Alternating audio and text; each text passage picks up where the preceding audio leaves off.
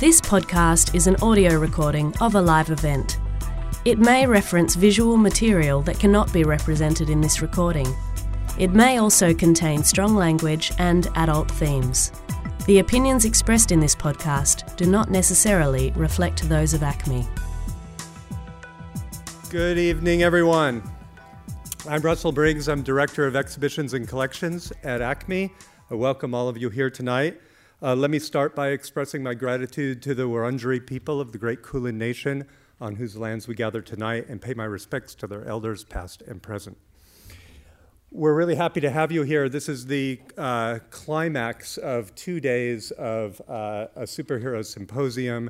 Many of you in the audience have been here throughout, but also many of you have come to see our special guest of honor tonight, and we welcome all of you.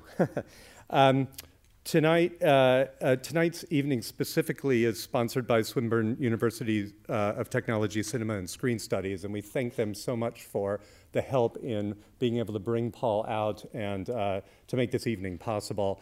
I also want to remind you that we'll be doing a book signing afterwards for Paul's book, and we hope you'll all stay and have a chat with him afterwards as well. I'm not going to introduce Paul. First of all of you know who he is because he wouldn't be here otherwise. But second of all, Liam's going to do a proper introduction for him when we get it. But I am going to introduce Liam. Dr. Liam Burke, in fact. He of the delicious Irish accent, which you will all get an hour of now, and I hope you can follow it all. He's the course director of media at Swinburne University of Technology. His research areas include cinema, comics, adaptation studies, and new media and migration. His most recent book, the comic book film adaptation, Exploring Modern Hollywood's Leading Genre, was published in May and is the first book-length study of a group of films that have dominated mainstream media for over a decade, and it's available in the ACME shop, if that sounds interesting to you.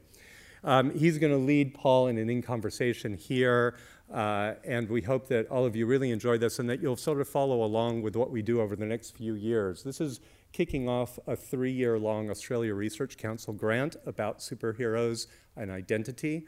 This first couple days is the beginning of it. It'll climax in even a larger public conference in a couple of years, and we hope a major blockbuster exhibition that will come to ACME as the climax of the full 3-year project. And we know we'll see you all again for that. So thank you very much. Let me bring Liam and Paul to the stage now. Hope you enjoy yourself. Thanks.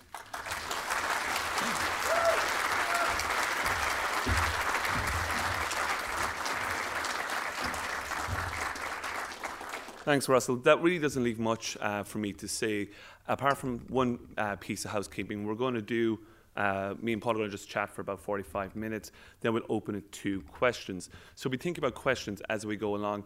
I would advise thinking of more than one question, because inevitably, whatever your question is, no matter how carefully crafted it is, someone will ask it before you.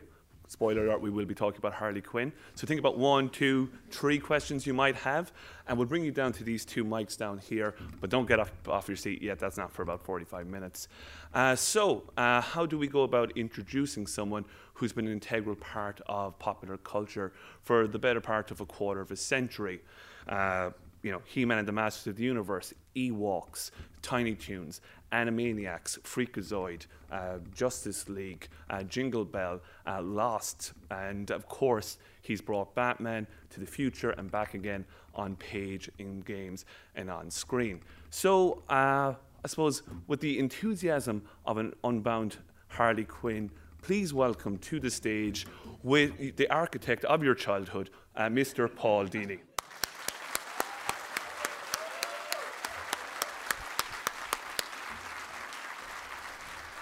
I feel like I should apologize for all those hours wasted in front of the TV. Well, I mean, it really wasn't hours wasted. You think, just to personalize it for a minute, my first entry point to the Star Wars universe was Ewoks. I thought Luke Skywalker was boring. Huh. Then Tiny Toons became my favorite show, and then Batman the Animated Series became my favorite show, and that's pretty much lasted ever since. Oh. But I mean, let's think. Go back to your own childhood. Sure. You describe in your new book, Dark Knight, a true Batman story, that growing up, you felt like an invisible kid. Yep, very much so. And what was kind of your outlet for that sort of sense of isolation and loneliness? Well, like a lot of kids, I turned inward to my imagination, and I focused on the things that I loved as a child, which were stories, comic strips, TV shows. I think we have a slide actually that'll go with this. Travis, yeah? Maybe we would. Oh yeah, that was sort of me for a long time. I was one of those kids who just, was not very resilient. And I still remember the first time I was ever, seriously bullied, and I tended to internalize it. I thought it was all about me. And I would ask my parents about it, and they made it kind of, I think they meant it better than it sounded, but they sort of made it sound like it was about me. Like, well, you don't want to have that happen, so you need to do this, and you need to be kind of like that to get along with people. And the message I took away from that was I sort of wanted to drift underneath the radar from that point on. And your escape was imagination. I think there's a slide to go with that. Yeah. And this is how you convey it in Dark Knight, a true Batman story.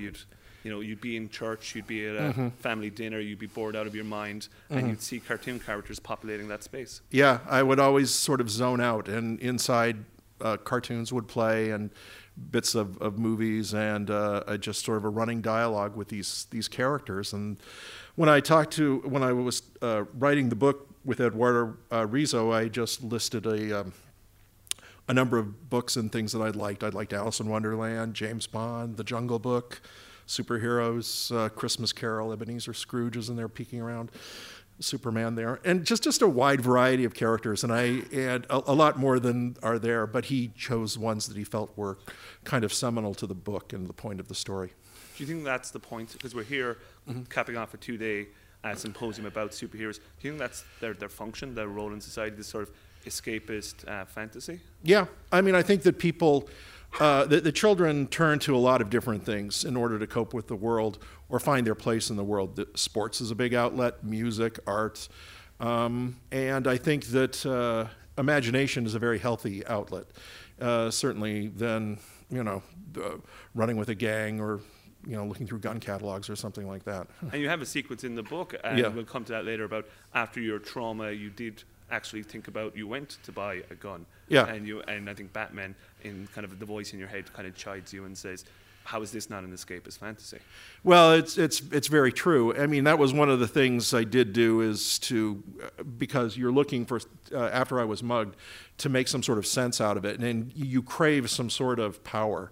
You can't get any sort of justice from the people who assaulted you, but you can kind of psych yourself into a situation of, maybe I can be powerful, maybe there's something I can do. So I did take some nights and go to the gun, the rifle range, the gun club, and shot guns. I've always known how to use a gun ever since I was a kid, because also in the book we would spend summers on a ranch, and I learned kind of respect for a gun because I was my uncle, for lack of a better word, he was more of a godfather, taught me how to take a gun apart and put it back together, and I realized it was a lot of work, and it involved a lot of intensity and concentration, and it was a tool more than anything. But I also realized, because there was an incident where I almost had a terrible mistake and I almost shot my brother's head off, that it's something to be respected, and I didn't really want it in my life very much. It's good training for a Batman writer, given his yes. no guns, no kill policy.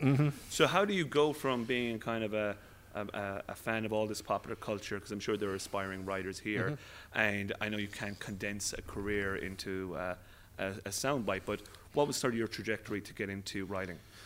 Well, early on, there was just nothing in my world that I wanted to do. It never really occurred to me to do anything else.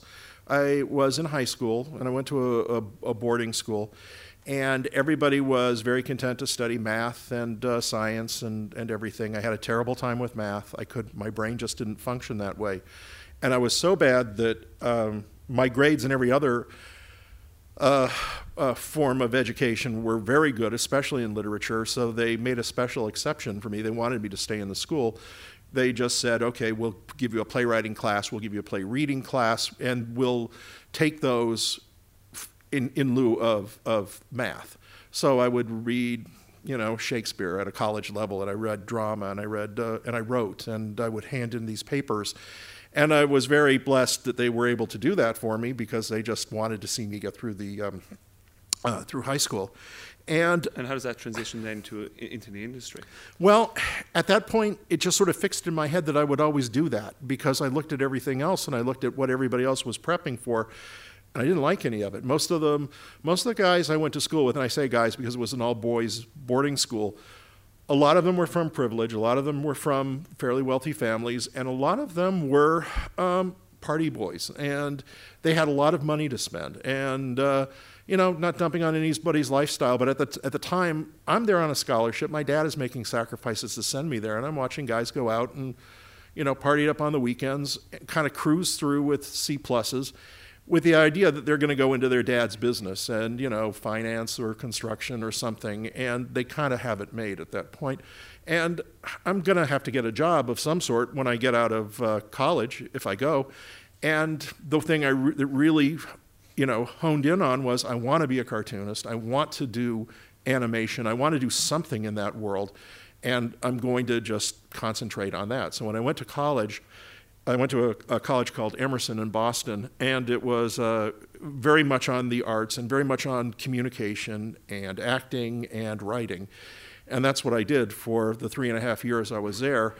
And when I was there, I drew a lot of cartoons for the school newspaper, and I just sort of thought, this is all I want to do. A little sideways into acting, and then I went on a few auditions, and I just really hated them. I hated having to read somebody else's dialogue. I hated having to go in and smile and act like another person for a job that I didn't really want but would look good on my resume. So it just wasn't for me. I would rather just write the words for it than try and say somebody else's. And one of your first key credits is, probably surprising to some, is He-Man and the Masters of the Universe, where the brief was, yes, write the cartoon that sells the toys. That's right. That's right. He-Man and the Masters of the Universe was really interesting. It was a time I was like 23, 24. I was still pretty young. I was working at a studio called Filmation, which no longer exists, but it was very big in the 70s and 80s. It was a big supplier of Saturday morning cartoons in the States, and a lot of what they did were shows based on pre-existing properties, like they had the rights to Tarzan and Batman and the Lone Ranger, and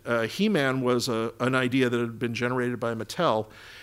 And they brought it in to the writers on staff, of which I was one at that time, and they said, we really need to develop a show about this.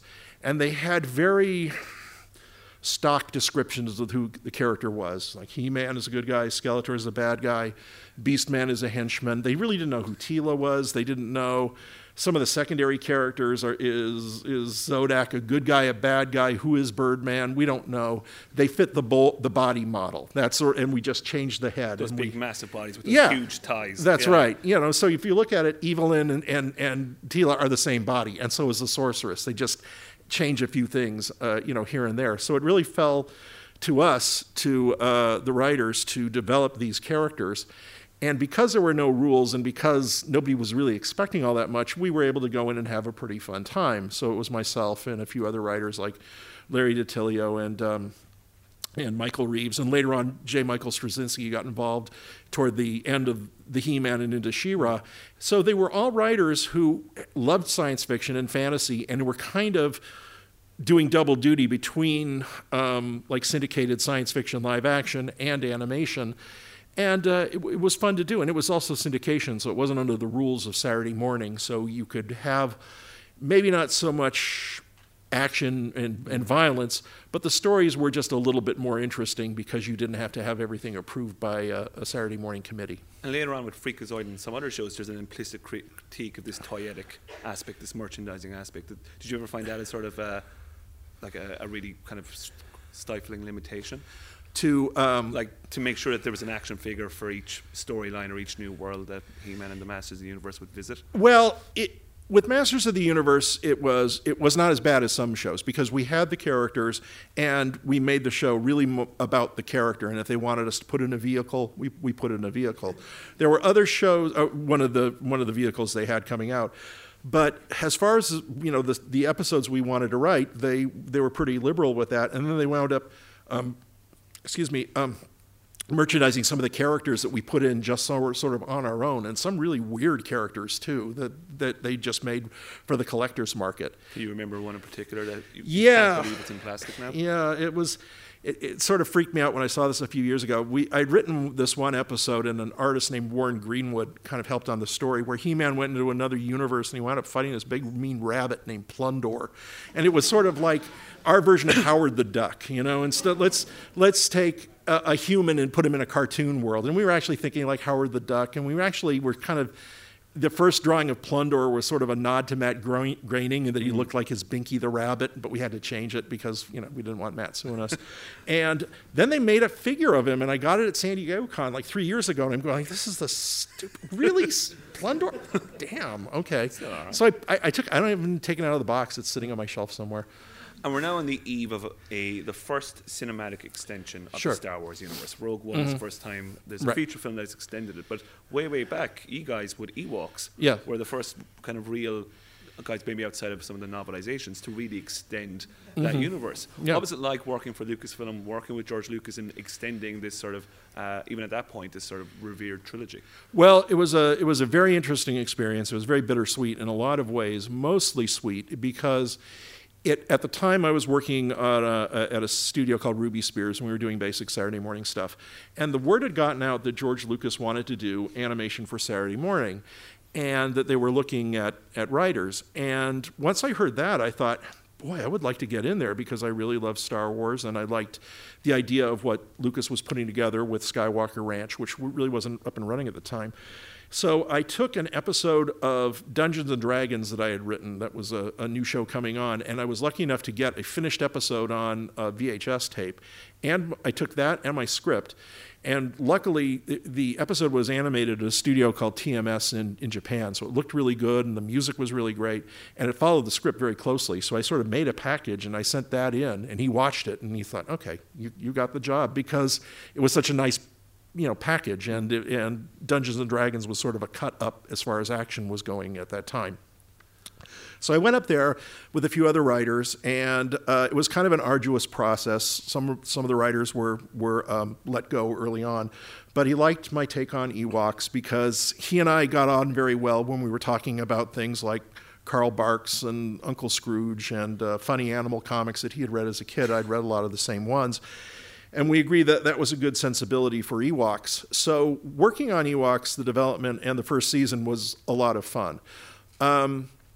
As the second season moved in, the network, ABC, got more involved in it.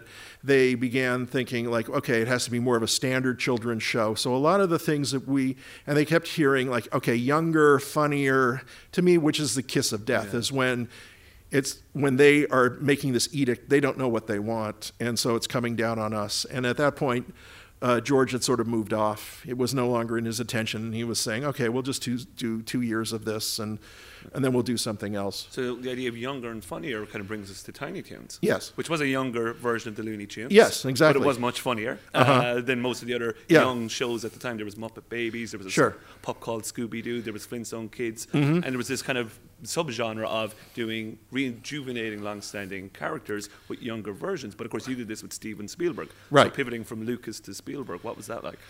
Well, I'd say, first off, with that habit of making younger characters, I don't like it very much. And in fact, I really dislike it when you consider that the characters that they're derived from are usually a lot funnier and a lot better done. And when you look at something like the original Yogi Bear and Huckleberry Hound cartoons, those were a lot of fun. And then suddenly the network is saying, make Yogi like 12 years old and give him a gang and they're all hanging out together and make it young and funny and just goofy. And it's like, no, goofy doesn't mean anything other than the name of the Disney character. Goofy is just, it's mush. And when you're doing, and I know why they want to do the younger characters, because it's a new franchise. You can't sell Yogi Bear toys as much as you could, but you can sell a young Yogi Bear. Not to everybody, but that's the thinking of the merchandise people. And Tiny Toons was a little bit better because it wasn't just making young Bugs Bunny. It was like, let's do a school for cartoon characters in training. They just happen to be young roadrunners and skunks and bunnies and things like that. They can interact with Bugs and Daffy. We can actually do a couple of fun bits with Bugs and Daffy, or even like a co-star cartoon with them occasionally. But let's really make Buster and Babs and Montana Max be their own character. And that was a lot of fun. And I think the charm of that was that we were on Fox Kids, which was syndication and not Saturday morning. And Steven Spielberg was a very good steward to those characters and a very good creative partner, because he had just come off, like 2 years before, doing Who Framed Roger Rabbit, and he really loves Looney Tunes. And he's a guy, if you think you know Looney Tunes, you don't know them as good as Steven, because he can talk every element of Looney Tunes. And at one point he was saying, well, you want the music in this to be like my favorite composer, Bill Lava. And I was going like, what? And because that's, I said, Lava sucks. And he I blurted that, and he goes, no, watch some of his stuff. You'll be surprised, because Carl Stalling was the guy I liked. And then I did go through and I watched some of his stuff, and I watched, and Steven was talking more like old Western serials and the Zorro Show. And once I listened to those scores, I was going like, oh, no, I apologize. You're right. Bill Lava is great, and let's try and do as much of his stuff as we can, Carl Stalling and Milt Franklin. So he really knows the stuff down, and he's got the stuff, and nobody has a bigger animation collection than he does. That's why Steven Spielberg, it's that kind of instinct. Yes. But that idea that he was coming off Who Framed Roger Rabbit, and there was this sort of animation renaissance that was happening. Yes. Who Framed Roger Rabbit reminded people what they loved about the old stuff. Yes. And of course there was the Disney renaissance, and in that sort of perfect storm, Batman the Animated Series comes about. Yeah, here's the thing about Warner's at that time. It had been kind of not really dormant, but kind of not running on all thrusters, because they were doing mostly Bugs Bunny compilation specials and commercials and things like that. There wasn't a lot of interest or money to do the shorts and a lot of new animation, but because Steven had this relationship with Warner's, that really brought Warner's back in a big way into television animation. And we had a very young crew starting off at Tiny Toons that was really thirsting to make good cartoons. And we had guys who really wanted to make the Looney Tunes, and we had guys who wanted to make Tiny Toons and the classic characters. We also had a group of rebels and kind of cowboys and cowgirls who were there to get a paycheck, but they really wanted to do more stuff. And those were some of the guys who went off and did Ren and Stimpy and the Nickelodeon shows, and some wound up working for Disney or going on to Pixar. But suddenly you had everybody who was like between 25 and 35 who grew up kind of slaving under the Saturday morning rule, and now we're free to do things. We can make our MGM cartoons, our Tex Avery cartoons. And Gene McCurdy, who I have to give all props to, who was head of the Warner Animation at that time, really recognized that desire. And she was a great boss in the respect that she would have a property and then she'd link up talent with it. And if you really are passionate about it, go do it, make it a good show. And that's what came down with Batman, because we were going to do a Batman series. The Tim Burton movie had been very popular, and Warner's wanted to keep that franchise alive until the next movie. Yeah. So, because it was a long gestation period, because it kind of was first kind of greenlit maybe around 1990. Yes. But it kind of actually ended up coming out a few months after Batman Returns was released in 92. Yes, Batman had a long gestation process, and part of that was trying to find the tone of the series. Early on, I had wanted to work on Batman, and I did a lot of work on Tiny Toons with Bruce Timm, and we got along very well.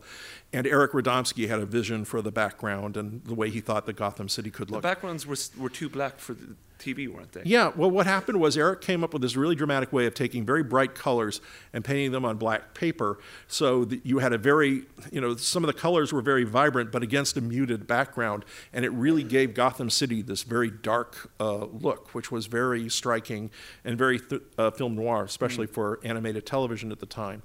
So I worked on a development with Bruce, and we had come up with some characters that we liked. And then we had gotten picked up on Tiny Toons. We were going to do a Tiny Toons direct-to-video movie. I had been offered a movie to write, so I actually wound up leaving Warner's for a while. And during that time, Batman was kind of going back and forth with different writers. They were looking for a tone that Is that where I've Got Batman in My Basement, the episode comes from? That Yeah, sort of confusion and... Some were written during that time, the Prophecy of Doom, a few others that were sort of like trying to find their way. And Alan Burnett came in from Hanna-Barbera. Alan is a very good writer, but like Gene, he is a wonderful guy with very little ego who will give somebody a job and just say, do your best and know that it will come in.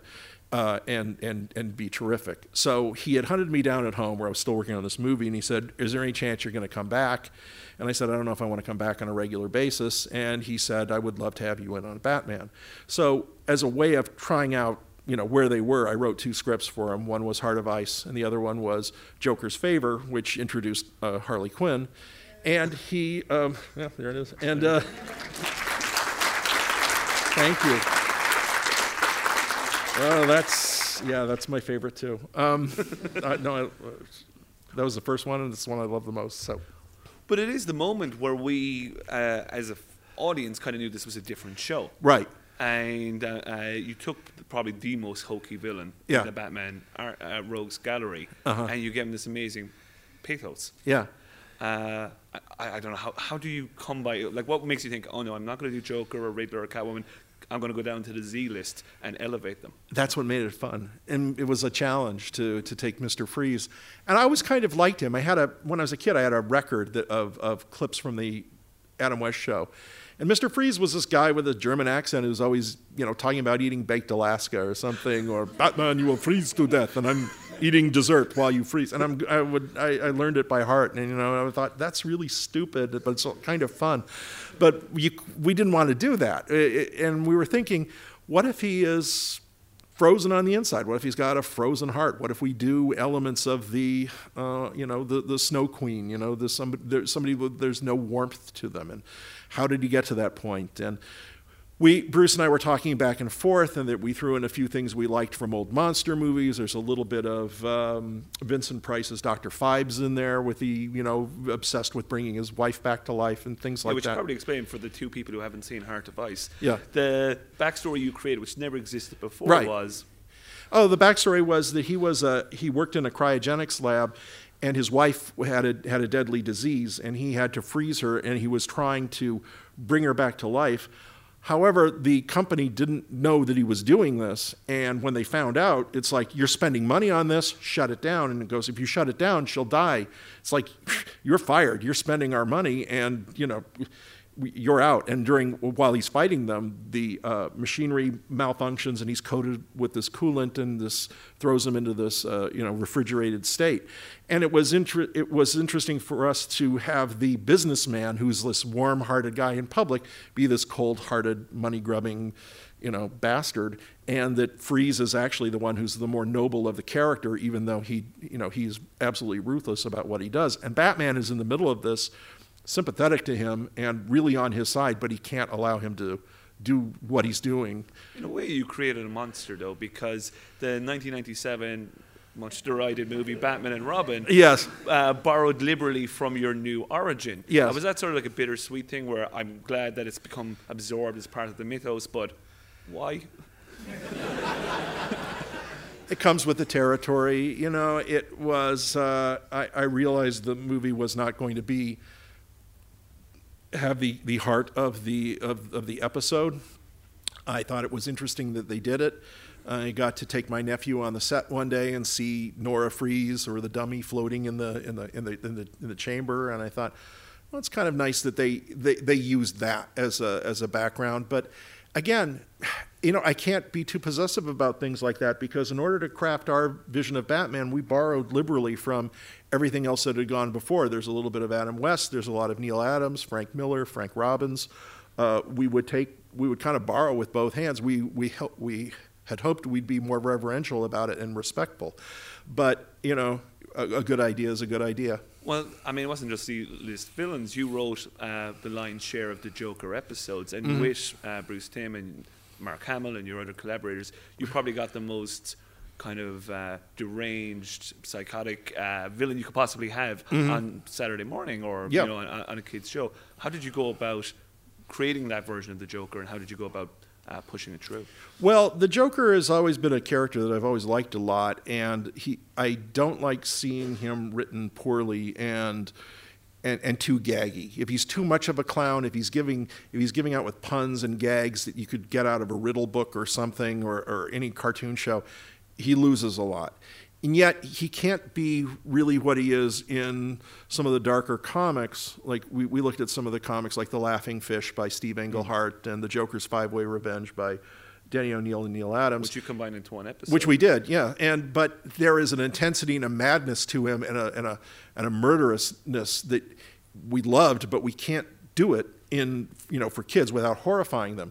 So what we did was we made him very mordant. We made the humor very black, very ironic. I had a personal idea that he's very much like a schoolyard bully who will put his arm around you and smile in your face, and at the same time he's putting a knife in your ribs and that sort of thing. And he's always working toward your destruction or the destruction of people near him. And that made him a little bit more than just a gag-spouting clown. And your interest really is sort of in the larger rogues gallery. There are whole episodes like Joker's Favor, right, where Batman is not even necessarily a supporting character. He makes kind of cameos in his own show. Sure. Why is that kind of an interest of yours to kind of keep his presence there but maybe not have him on screen? And was that resisted by the network? It wasn't really resisted by the network at first. It was more like we were showing where we could go with all these characters.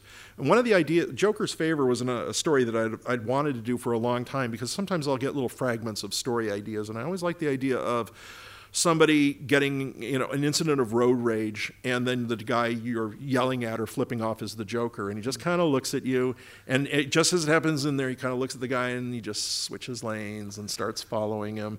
And now we're on this guy. It's like, oh, holy hell, what have I done? I'm going to die. And you deal with this because now it's an ordinary person, somebody with no training and no superpowers going up against a guy who's really going to enjoy torturing him. So you put a character like that in the crucible.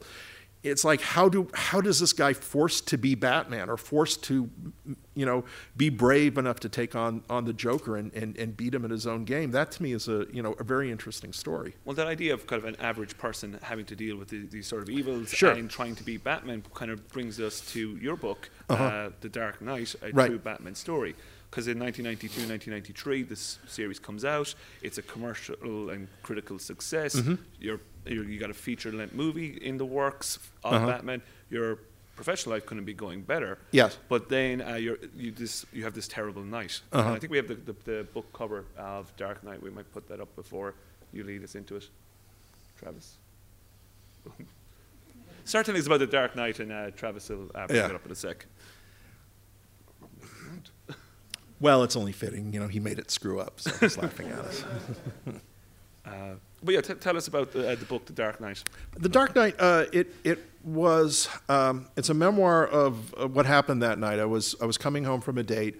I had decided to walk home rather than accept a ride from the girl I'd gone out with, and I was walking home, and my thoughts were sort of on her and about how the relationship was not going how I wanted, and a lot of different things were playing in my head that night. And I was walking down a street in West Hollywood, which is a, usually very safe area, and I see these two men coming toward me, and I look at them, and I go, oh, the two black guys. But I think they're probably guys who live in the neighborhood. They're wearing team jackets, probably actors or musicians or even two guys on a date. I don't even know. And I walked by them, and I heard them talking in a very comical way, and I realized they're kind of talking in a way of like mocking white people, and I look at them, and then they just go into this vicious mode, and they grabbed me, and they just started slamming me. They started smashing me in the face. They started swearing. They started screaming. They threw me. One tried to kick my knee out, and I managed to, I took the kick in the fleshy part of my thigh, and I sort of spared myself from. So he tried to kick you in the kneecap. Yeah, I tried to kick my kneecap out, and I fell at the right moment. I was trying to elude it, but then he got really mad, and he kicked me in the face. They both went to work on me, and eventually they got around to robbing me. But it was, So, it wasn't just a mugging, it was a vicious attack. It was like a hate crime. I guess you could call it a hate crime, or I guess... I think we have an image which opens the book of you dealing with the level of injury. Yeah. What happened was I went, after I got home, my face was pretty badly messed up, and I was bleeding and swollen, and I was kind of more humiliated than anything else. And I thought, I don't even want to go to the doctor. I want to drink a bottle of rum and go to sleep, and I just want to sleep it off. And I did. I called the police. We went back to visit the mugging site, and the cop's attitude was sort of like, well, you're alive. I don't think we have much to go on, but the win is you're alive, and we'll give you a ride home, and if we hear anything, we'll call you in. But they were not really, they weren't unhelpful, they were just very matter-of-fact about it. And at one point I found a piece of paper, a receipt that they had ripped out of my pocket, and I said, do you want to take that and dust it for prints? And their attitude was like, that's okay. Here, take it back. Didn't one of them kind of joke, oh, you really could have used Batman tonight? Yeah, they asked me what I did, and I said I was a cartoonist, and I wrote Batman. They said, you could use him tonight. And I said, yeah, Batman would have tested the receipt for fingerprints. I kind of kept that quiet to myself. I mean, I was sort of like, and then they said, what? And he was like, oh, yeah. And then one of them asked me how I could help him buy cells from Aladdin, because he apparently had taken his kid to Aladdin and really loved it. And it's like, well, officer, when I stop hemorrhaging, I'll make some calls for you. How about that? So. And the extent of the injuries, powdered parts of your skull, you needed actually to get plates, and it was. I didn't know how bad I had been hurt until the next day, when the urging of friends, and also the fact I woke up. I wanted to just drink myself to sleep, go to bed, and then wake up in the morning and hopefully feel better. I wound up getting about 40 minutes of sleep, and then woke up absolutely sick to my stomach because I had drunk too much and the pain was so much. And at that point I realized something is really broken. I went to my doctor first thing in the morning. I said it was an emergency. And he said, you've got to go see a specialist because this is really bad. And then he did the X-ray, and part of my skull had been powdered because of the kicking and the force of the blows, and it was all broken up in there. I was still functional, but he said, this has got to be, you're in for surgery. So the next day I went in to sort of settle things up at the office, because I'd be out of work for about 4 days, and the day after that I was in for surgery, and that's what happened. They went into my face, and my zygomatic arch was all broken up, and they had to rebuild it and put in some metal plates, and then it was a long process of recovery, both physically and mentally. And as like anyone would, you kind of imagined, like the cops suggested, what would have happened if Batman had been there. And in the book, you reimagine the sequence, and I think we have a slide to go with that, in which you imagine what it would have been like, how he would have dealt with the situation. Yeah, he just comes swinging down, smash into the car, pull the guys out. The guys are screaming for mercy, and he's just, tough. He's like, oh, God, it wouldn't be great if you could do that. Wouldn't it be great if I could do that? Yeah. But the reality is, you chubby little guy walking down the street, and two guys, big, huge guys attack you, and they're out for blood. You're really not going to, there's not a lot you can do. Yeah. And my attitude was like, just ride it out. I've been hiking enough, and I've been around wild animals enough, that I know that when one attacks you, you're going to get, the best you can do is play dead. And that's what went through my head, is like, it was like being ripped up by a bear or something like that. And after you returned from the hospital, you describe quite vividly and quite colourfully, actually, in the book, dealing with that trauma, and Batman's Rogues Gallery serving as a sort of Greek chorus in your head. Joker says, just don't worry about it, stay at home. Yeah. Batman's like a drill sergeant. He's like, you could have done this, this, and this. I think we even have a slide where he gives you a hard time. Yeah. We might go to the next slide. And it's kind of like, you could have done this move or that move. Yeah. So how did you come upon that device, and why does the Batman and Batman's Rogues Gallery work so well? Well, Batman, I never really think of him as, at least in relation to myself, as a very friendly character. He's a very business-like character. And his attitude toward me is like, you know what I'm about, you know what I do, and you know that in order to do what I do, I have to be brusque and just do as I say and do as I do and get through it. Whereas the villains are more of the voice of temptation, the voice of indulgence and the voice of derision. Poison Ivy is obviously like the worst aspect of what I'd been going through in relationships, and very mocking, and like a mirror image of how of all my fears about dating and my relationships at that time, because she is the temptress, and she's the manipulator, and the Joker is the tormentor, and the Scarecrow represents fear and everything. So each of the Batman villains all those guys there, they all represent something in like an extension of the human condition and taken to kind of a monstrous degree. And they're very potent. They make very good like ghosts in your head, like Dickens' ghosts of Christmas in different aspects. And then they can mean different things. And the one who doesn't show up very much until the very end is Harley, because I think we actually have that image. Maybe we'll go to the Harley image near the end of the book. Yep. And yeah, because you expect that Harley Quinn is going to have a big presence in the book, and she doesn't turn up till the absolute final slide. No. Or final page. No, because Harley at that point in my life represented as sort of a joy. I really loved the character. I loved writing her. I was very good friends with Arlene Sorkin, who did her voice, who actually is in the book to a much greater degree than Harley. And Harley, as Harley, sort of symbolized joy, and there was no joy.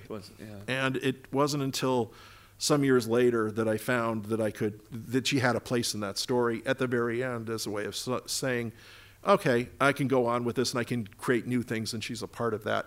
Because the last page of the story, that last image, came about.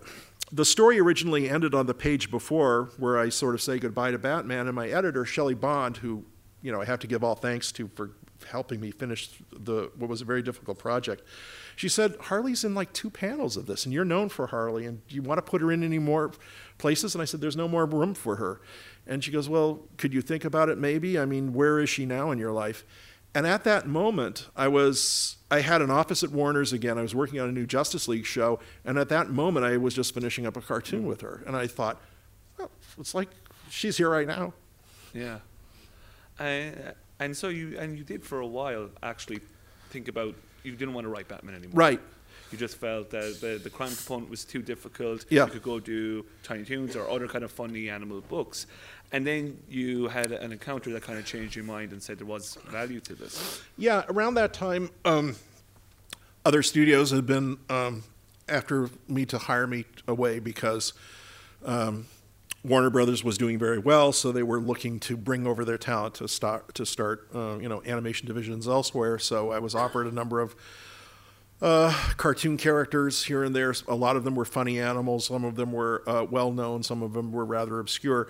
And I was having meetings with them, and I did not want to write Batman anymore. Especially we were in the middle of writing Mask of the Phantasm, and I had to write one scene where Bruce goes after 2 hoods who mug somebody on the street, and he gets his clock cleaned by them. And I looked at the outline, I'm going like, Alan, can Marty Pasco or Michael Reeves write this? And Alan said, I'll do it. And don't worry about it. And I just sort of walked away from it. And Alan, he kind of comes off like Batman in the book, a bit of a hard ass and a taskmaster, but that was really kind of what I needed at the time. He's a very good guy, a very good friend.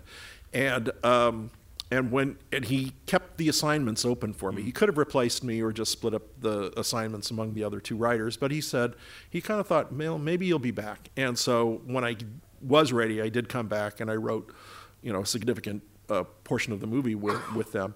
And you described an encounter in Tower Records or something. That's right. And what happened was one of the things that got me back into it was I was at Tower Records late one night with my sister, and one of the workers there saw me wearing a Warner Brothers jacket, and we started talking about cartoons.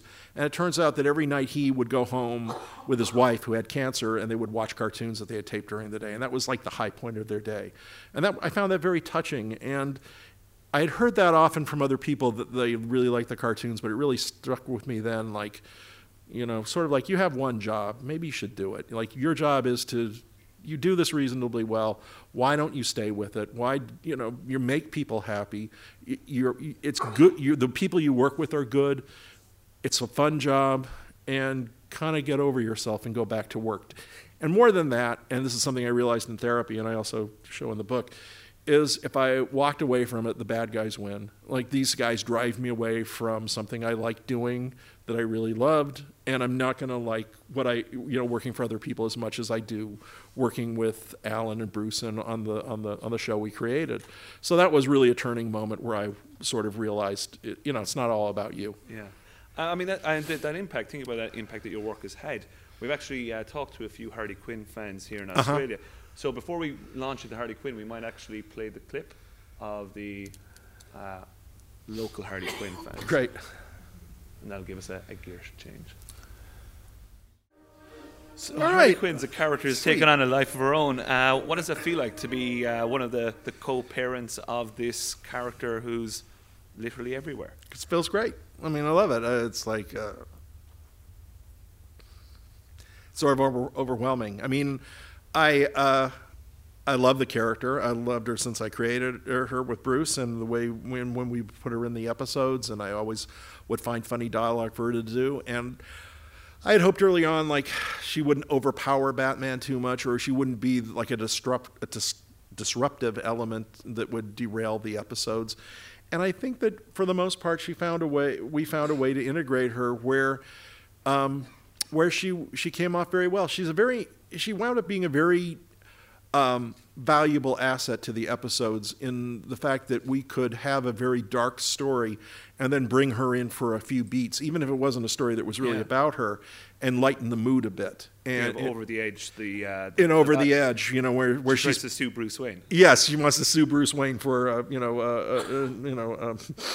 nervous distress and everything. And to me, that's very logical. If Bruce Wayne was ever unmasked, every villain would come out of the woodwork with a lawsuit because they've all been beaten up by this guy, and now they know how to get him.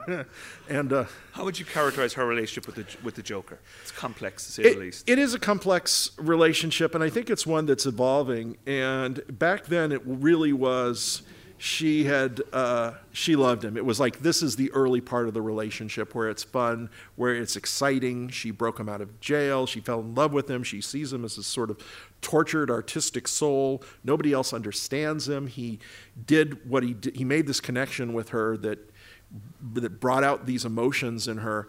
And now, and you get to see the relationship go back and forth from being flirty and fun and exciting to being downer and abusive and something she wants to get out of, but then she goes back to.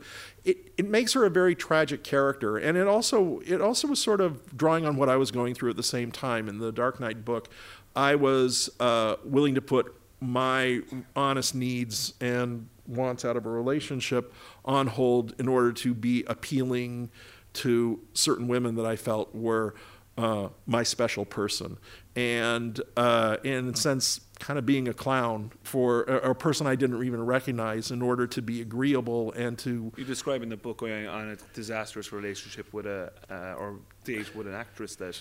Right. It was very one-sided. Yes, and during the date, at some point, I'm saying all the things that I hope she will respond to, and then she just sort of says, "Gee, I hope you're seeing somebody nice yourself." And then this pie comes in and hits me in the face, and it's the Joker saying, "Oh, that was worth it. It was worth sitting through all her yammering for." And that's really what I felt like at the time. It's like, here's that pit in that moment in the center of your stomach where you're on a date with somebody and then you're talking about relationships and you don't really want to bring up the subject because you know, what if she likes me, what if she doesn't? And then she says, I'm dating somebody, and it's like, and I'm sitting here paying for dinner and I'm the one who's hoping, and then suddenly it's like, well, why are you out with me? And it's one of those things that it's just like, I think we all go through it to some degree. I went through it a lot more, and a lot of those feelings I transferred onto Harley as a sort of way of working myself out of it. And through that mad love origin. Yes. Yeah. Mm-hmm. And then when you started to give her a little bit of autonomy, right, you paired her up with Poison Ivy, who has these sort of like explicitly feminist credentials. Right. And she almost sort of learned from Poison Ivy, or at least Poison Ivy is kind of the good friend would try and say, why are you with this psychotic clown? Right. And their relationship became much more interesting as well. Yes. I mean, I think Ivy does not have a lot of human contact, and she's more into manipulation and control, and Harley sort of defies all that. She can't really figure out Harley, at least at first, but she sort of responds to Harley in a way that, like, she doesn't need anybody either. She's just sort of fun and happy, and that's sort of a human element I can be in touch with. And they just became friends. It seemed very natural to me that Ivy would respond to Harley and sort of like, kid, you need some help, and here I am. And that Harley brings a bit of fun into their life, and there's some honest affection there and a very solid friendship.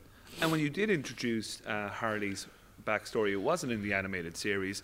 You and Bruce did a standalone issue of the Batman Adventures, the tie-in book. Uh-huh. Why did you go that route, and what could you do in comics that you couldn't do in animation? Well, when we did the Mad Love comic, DC had offered us, they basically said, we love the show. We think you guys are doing a really good job. If you ever want to do something with the character in that style for the show, we'll do a special issue. And Bruce had always wanted to do, work in comics, and I had wanted to write something too. So we started thinking about, let's do a good Batman story. And then we just said, Harley is sort of like, everybody likes her. Let's do an origin story of Harley. And I remember we were sitting down over lunch one day and over hamburgers and just said, what if she has a connection to him that we don't even know? And then it became up, what if she was a doctor? What if she was his therapist? What if she worked with him at Arkham and he got into her head? And then we find out she had this sort of surprising, tragic connection to him, and that she really was kind of driven mad in a way by him, and he broke her in some degree and put her back together again. And that we couldn't really do that story in the animated series and do something that cerebral and adult and twisted, but it worked very well as a comic book, and it really got into her head. And it's a mixture of a tragic story, but it's rendered in such a way that there's a tremendous amount of humor and fun in it, and also amazing pathos when she takes the punishment, and at the end her resolve crumbles when he gives her a little bit of affection. To me, it's a very human story that a lot of people I think can relate to, and it really shows that she's got this tragic flaw in her, and you kind of hope for better things for her. So you wrote pretty much most of the main Harley episodes of the animated series. You introduced her to the comics both in this special issue and in the original continuity, but the character now has a huge life. We think of Margot Robbie just this past year playing her in Suicide Squad. What is it like to see other creators take on your character and also see it become part of the Bat mythos?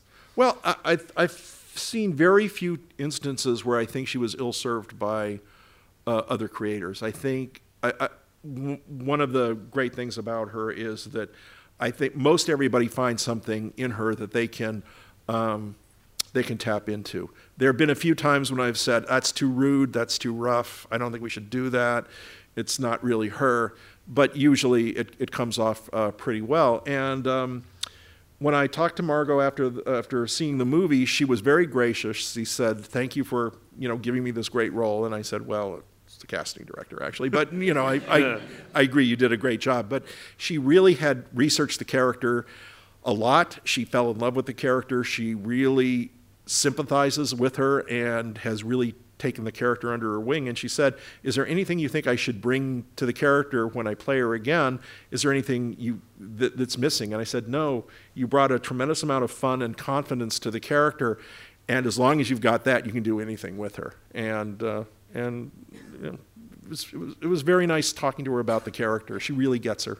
That's really good to hear, because you have that proprietary interest, and but it's great to see that she's gone on and had this. She gets her, and she brings a lot. It brings some things that I wouldn't even have thought about. She brings a kind of like a very innocent, playful sexiness to her that only I think that a live performer can give. Everything like the whole scene where Batman is giving her mouth-to-mouth resuscitation and she turns it into a kiss, and she's very impish about the whole thing. I thought that was very charming and just very, very astute. One character who seems we haven't mentioned at all is Robin. Yes. Where do you place Robin? Because he's a complicated character. He seems to be there almost as a sort of a economic sort of imperative. Right. But how do you find writing that character, and is he a burden? Not really. I found that when we wrote him in the first season, he was a very welcome element to the show, that we would bring him in occasionally as sort of an angel on Batman's shoulder to get him more humanized. My friend Eddie Gorodetsky, who's a very good sitcom writer, wrote the episode Christmas with the Joker, where Robin really is trying to instill some element of fun in Batman. To watch It's a Wonderful Life. To watch It's a Wonderful Life. And Eddie wrote this great line, like Batman says, I've never seen it. And Robin says, really, why? And he goes, I could never get past the title. And that's a very knowing line. Yeah. And when we brought in Robin and those elements, and when we used him, so when you can use him at your discretion, it was fine. But then comes season 2, and then suddenly it's the adventures of Batman and Robin, and you have to use him in every episode. Then again, we had to deal with the network, and the network is saying kids don't relate to it. It's Batman, and that's the thing that rankles me the most, is when a network person will say, I don't get Bugs Bunny. He's an adult. It's like, he's a rabbit. And he goes, he's an adult rabbit. He's not a kid. He doesn't talk like a kid. He's not on a skateboard. He's not, using kid slang. I don't get him. And I'm going like, no, you don't get your job. It's like, just let me do mine. And then it's sort of like Robin has to be in every episode. And there we found we were usually able to make him work in the episodes that we used him in. I think it worked better when we made Tim Drake Robin and we brought him in, because suddenly now we do have the kid. Now we have somebody who is learning the ropes, who is a bit more of a brat than Dick Grayson is, who's going to make more mistakes and is going to be more passionate and about what he's doing and more determined to bring out other elements of Batman. And then there were times we used him when Tim was just a tremendous character. But again, we wound up scrapping a lot of episodes that we really wanted to do. We wanted to do a couple of episodes. We wanted to do Black Canary versus Catwoman and bring Black Canary in as sort of we had brought in Zatanna in an episode, and then we were going to bring in Black Canary and bring these other kind of interesting female characters in to work with Batman and broaden the cast a little bit. And they just said, we would go into these pitches and they'd stop us halfway through. Where's Robin? Where's Robin? Yeah. He's not in this one. But it's dead. No, we don't care about Black Canary, another adult character, and I hate to say this, and a female character, and because it's a boy show, boys' toys, keep it for the boys, and that's something that, well, okay.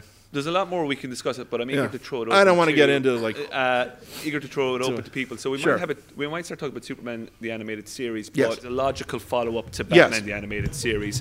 How do you go about writing Superman in this sort of how is Superman different from Batman?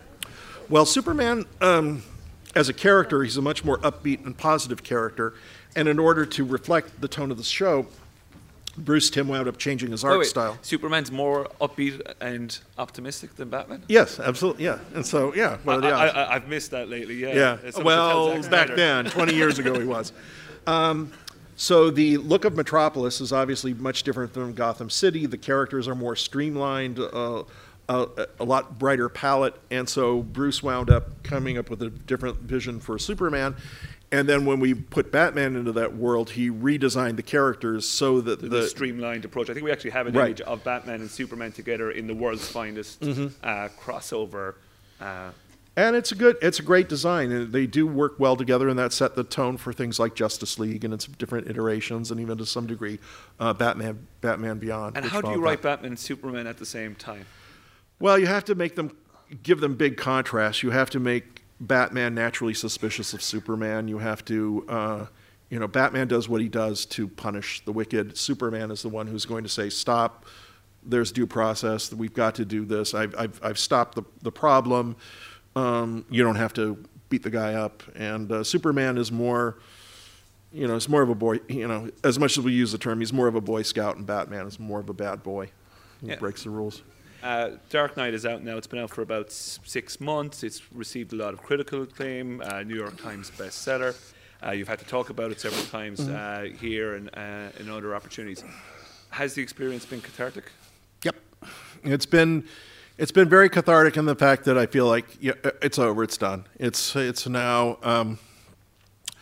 I was able to take.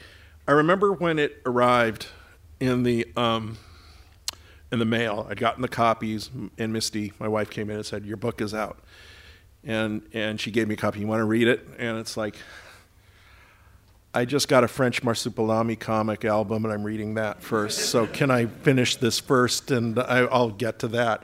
And I would rather spend time with a wacky little funny animal in a language I can barely read than my own book, because I've gone so far beyond it. So I finished up the French comic, then I read Dark Knight, and then I went, yes, done. And I put it on the shelf next to my copy of the Batman animated book that I did with Chip Kidd, and I walked away. And it's like, there it is, and there it'll stay. And I'm happy it's out, and that's where I leave it. Very good. Join me in thanking Paul Dean. Thank you. You have been listening to an Acme podcast. For more recordings, go to soundcloud.com/acmeonline or the Acme website.